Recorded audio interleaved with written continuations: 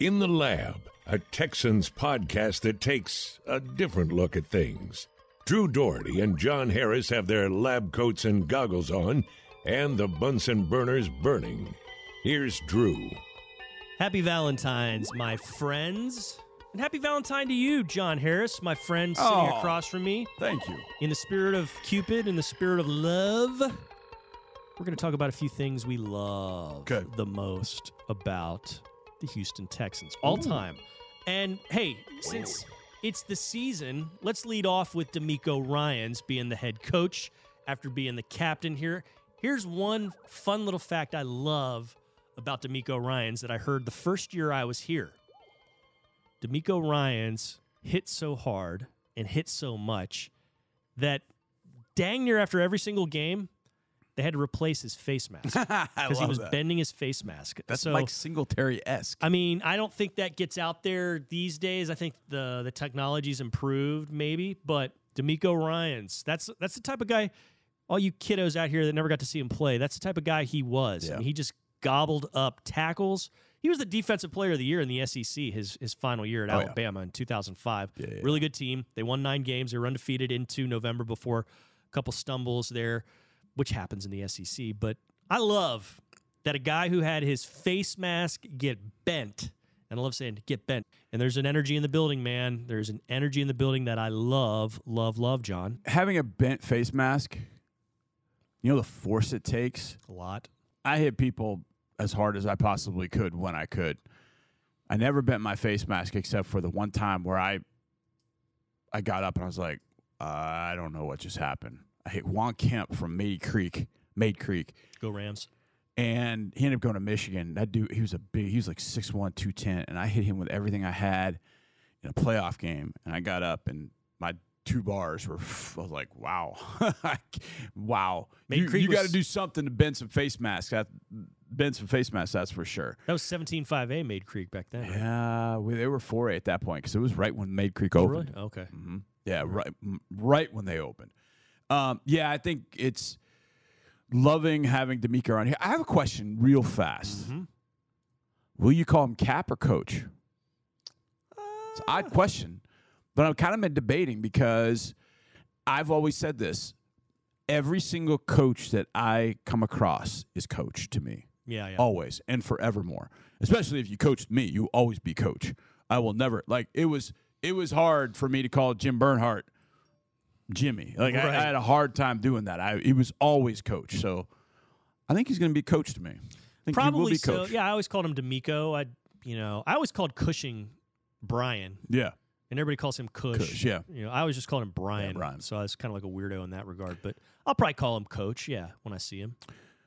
So, yeah, I'm in love with the DeMeco hire for sure. I think that's really cool. I don't know if this has been announced, but it's been out there. There have been a lot of sources saying this one.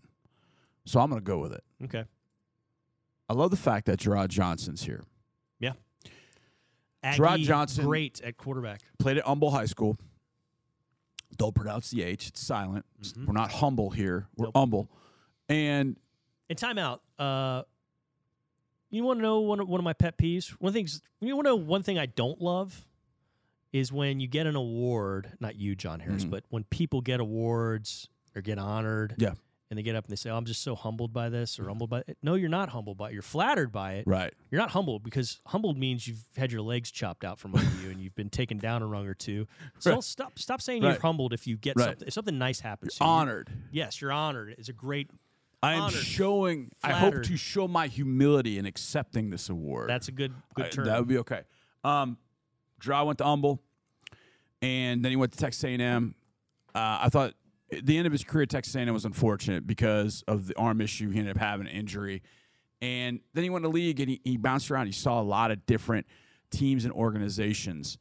And I got to know him around 2016, 2017, I think. And he actually I went to do a game at Sam, and they said, oh, yeah, Gerard's on the sideline. I'm like, Gerard? I'm like, yeah, Gerard Johnson. I'm like, what? How the hell's Gerard down there and I'm up here? And so I talked to him a bunch that day, and he's like, I'm just trying to kind of figure it out, man. Just trying to figure out what I want to do, how I want to go about it. And it was the next year that he ended up getting a fellowship up with the Indianapolis Colts.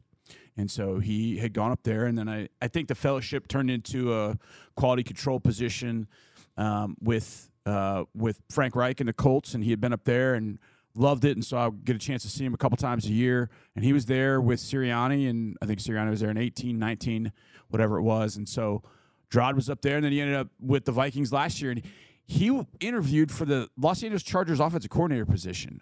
And so he's now going to add to the quarterback room and the offensive room.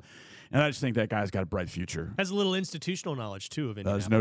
There's no doubt. Different coaches, but still, Absolutely. Ballard's still in charge. So. And look, Shane Steichen, there's going to be some, just took over as the Indianapolis Colts coach. Congratulations to the Colts for seeing the light and not going with a radio analyst. Although that would be kind of cool to take a radio analyst and make him the head coach. But you're a radio analyst. Yeah, I mean, that might be interesting.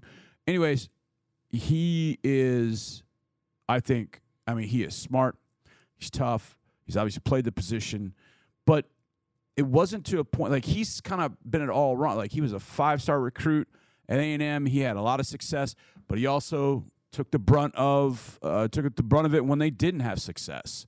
He saw a lot of different organizations, how they work well, how they don't work at all. And so I think Drod brings a lot of experience, even though he's young. What is he? He's 31, 32, somewhere along those lines.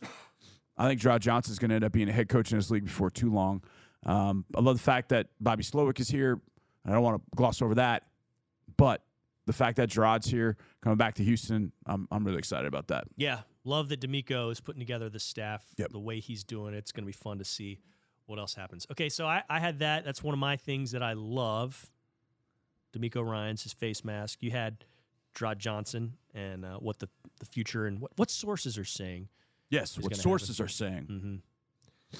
I love that we're going to Indianapolis in about a week or so. For the combine. Yeah. I love that time of year. I love seeing the spectacle of what happens. I love going out to dinner with you guys. I love being on the road. Yep. I love seeing some of my counterparts with other teams.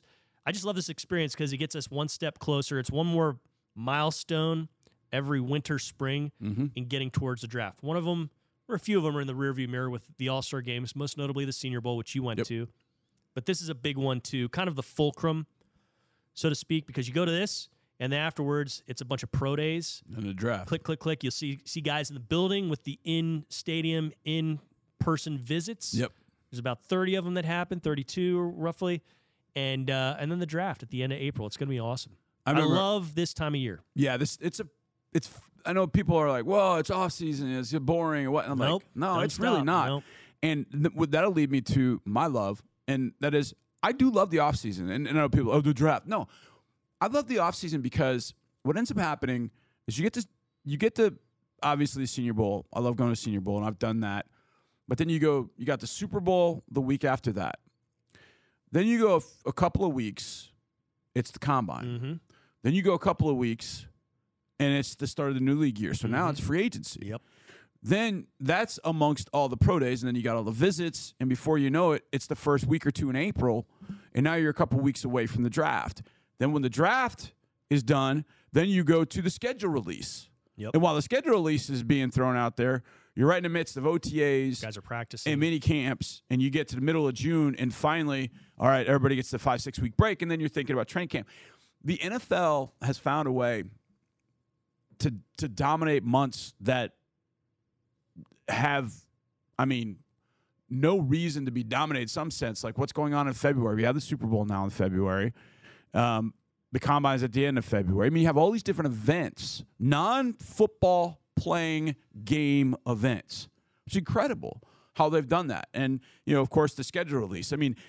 The schedule release, the teams you're playing, but knowing when is a massive deal. Mm-hmm. And it's amazing how the schedule release has become part of that. So I love the offseason because you get all of those things within a few weeks. So you have that event happen over a day or two or whatever it might be, a week in the Combine's case. Free agency goes on forever, but it at least starts on a certain point. And especially when your team has a little bit of free agent money, cap space, and you start to see things happen. That's kind of that's pretty exciting. things will get sped up a little bit because Derek Carr, we don't know what will happen to him. Apparently, he is going to be released instead of being traded because he has no trade clause, and he said he's not accepting a trade. So he's going to be released. So that will start things a little bit earlier. We've had some quarterback trades that happen mid to late February, kind of beginning of March before the new league year starts, all that. What happens with Aaron Rodgers? Yeah. Does he come out of the dark rejuvenated? Does he want to stay in the Is he dark? on that retreat right now? I think so. Yeah. I think so. Whatever. Yeah. But it just feels like there's an event, and they're spaced out such that you don't. Once you get done with the event, it's not like, oh man, what do we do now? It's like, well, you got this in a couple weeks. You got this in a couple weeks. And then you got the big ones like the draft, and that obviously is a big one, and then start training camp. But there's such the filling of the gaps has been so good with different events that get everybody excited, especially in this building.